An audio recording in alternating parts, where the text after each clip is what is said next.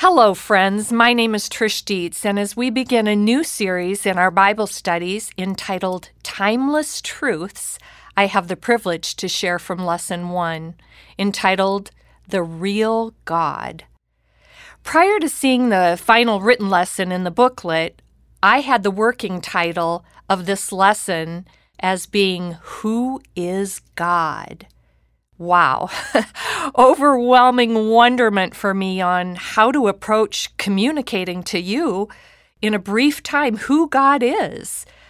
Well, it was about Christmas time as I privately was contemplating the title to this podcast, and we were hanging out with our kids when our young granddaughter was asked by her mommy, Millie, tell Grammy and Papa who God is. As this little girl who had just turned 3 danced around in her princess dress, she declared with much animation and proud confidence, He is the creator of everyone and everything. Oh, my heart melted. We are personally so loved and cared by our good Father, who delights to reveal Himself to His children no matter our age. My heart was overflowed with gratitude that our grandchildren are learning from their parents, their family, their friends, and their church about God. They're growing up knowing Jesus personally and looking to the Bible for directing them and their families. The sweetness and faithfulness of God in that moment also settled my heart. He alone knew I was a bit overwhelmed from my perspective in how to even begin to pen and ultimately record this podcast. He once again reminded me, He provides and He does the work He calls us to. Ephesians 2:10 says, For we are His workmanship, created in Christ Jesus for good works, which God prepared beforehand, that we should just walk in them. You know, the works aren't done in our strength, but by God's grace as we trust, obey, and follow Him. He speaks to and meets every need in such amazing ways as we walk with Him, oftentimes using the simplest of means. In this case, out of the mouths of babes, our granddaughter. At just 3 years old, Millie was boasting to herself and anyone within earshot who she already knows God to be. She sets the example to me and for all of God's children of all ages. The thrill of knowing God and making Him known and declaring in bold confidence right where we are in life. You know, what Millie shared isn't anyone's opinion. It's truth from the first verse in the Bible, Genesis 1:1. In the beginning, God created the heavens and the earth. Well, I've entitled this podcast from Lesson 1, Someone to Boast About. Taken from this week's memory verse from our lesson, Jeremiah 9:24, Let him who boasts, boast in this, that he understands and knows me, that I am the Lord who practices steadfast love, justice, and righteousness in the earth. For in these things I delight, declares the Lord. In context, this is Jeremiah's warning to a world that rejects God. He's pleading for Israel to wake up, to shake them up, for judgment is coming. God is speaking through Jeremiah to a people who are pursuing their own passions in wrong ways to satisfy them. They were rejecting God. Well, wouldn't you agree? We live in a Christ-rejecting world. These ancient words serve today as a warning for us, as well as encouragement and hope. God is speaking to us, His church, through His word. To wake up. Stop pursuing our passions in wrong ways to temporarily satisfy us. We can't boast in our riches, positions, possessions, mights, or abilities. These could be here today and gone tomorrow. Don't boast on things resting on a foundation of sinking sand. Our security can never be in them. Seek the Lord above all. Know Him. Boast in Him. Build our lives. Stand on, pursue in every way the Lord, the solid rock, our firm foundation, all the way into eternity.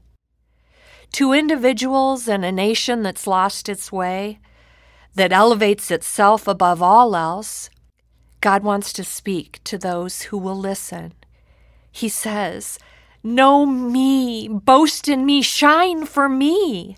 Glory in what I've done and what I'm doing and what I will do. Celebrate who I am.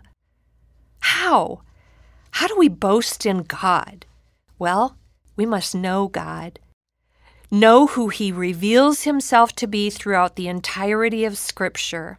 We must know His Son, Jesus Christ, as Lord and Savior, and then be filled with and dependent on the Holy Spirit for wisdom and understanding. It starts with the Word of God.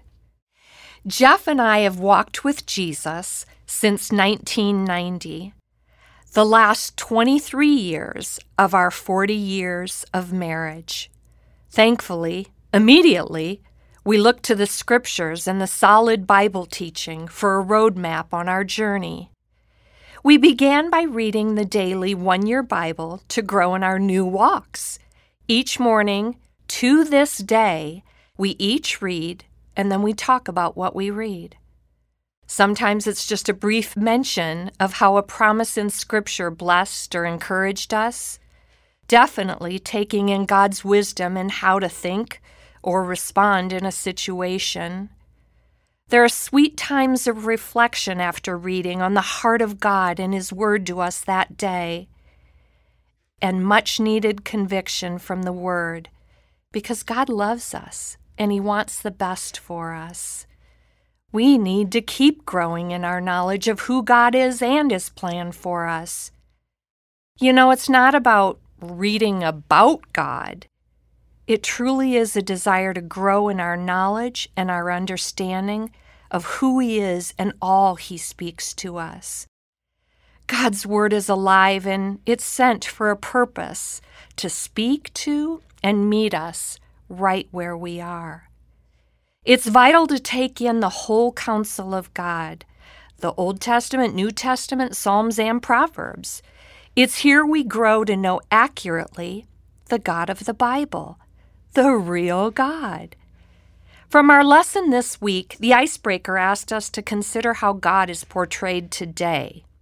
Well, suffice it to say, from the world's definitions, there are unlimited, varied opinions and misconceptions about gods with a little g. God is often ignored, mocked, blamed, marginalized, minimized, dismissed, blasphemed. That's not new in the culture of today, though, but it's certainly shamelessly vocalized now. You know, people will make up answers to who God is that fits their minds and agendas, oftentimes based on their own experiences or disappointments, or the perplexities from events of the world in which we live. Perhaps, because of a sense of pride, some won't believe in someone they can't figure out. Faith is required that goes beyond explaining or our minds to understand God. God does reveal Himself through the pages of Scripture, but He doesn't condescend to explaining why or how He works in certain ways. You know, that's what trips some people up. There's a place necessary to trust in His wisdom, goodness, character, and sovereignty without needing explanations. So, the world will define Him according to their limited understanding and even foolish conclusions. Let it not be said of us, the church, as His daughters, we need to have a biblically accurate understanding of who God is. We have the full counsel of God in the Holy Bible. with Jesus as our Lord and Savior and the presence of the Holy Spirit living in us, we can look to and trust God our Father in who we know Him already to be, and be motivated, stirred up actually, to daily discover more of Him as we study and meditate on the holy Word of God. Sometimes we can focus on the comforting love and promises we've highlighted to the neglect of His holiness and judgment of sin and rebellion. His character, His power, His might, His plan, we need to focus on everything of who He is from the Bible. The lesson from our study this week was divided into two main areas: the attributes of God and the characteristics of God. Firstly, God's attributes. These are qualities of Him alone. No one but God is eternal. He is self-existent, He has no beginning, and will have no end. No one but God is immutable. That means He cannot and will not change. He's always the same. No one but God is omniscient. He is all-knowing. No one but God is omnipresent. He's present everywhere at all times. No one but God is omnipotent. He alone has unlimited power, skill, strength, and ability. Secondly, our lesson focused on His characteristics. This is the inherent part of who He is, the permanent and inseparable parts of His character. These are characteristics that as His followers in Christ, we are able to and expected to model. Now, He alone is the perfect example of these things, but we have the help of the Holy Spirit in growing in and modeling these characteristics of God. So, what are these characteristics of God we are to model? Holiness. That means set apart from all that is evil, depraved, and pure. God is perfectly holy, and we are to be holy as He is holy. Righteous and just. God is always right in all His dealings with humanity. Well, we're to act with integrity in all our ways. God is loving. He is love, unconditionally so. We can look to 1 Corinthians 13 with what love really looks like. Merciful. God is full of compassion.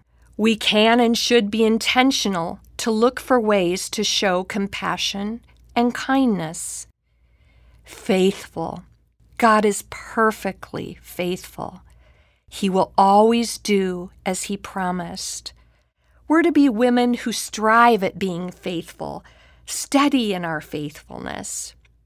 Well, God has revealed and wants and makes it possible for all to know Him in our intellect and in practical application so we can walk in His ways. When we grow in our understanding of who God is, it will change the way we live. It will transform the way we think about the people and circumstances in our lives.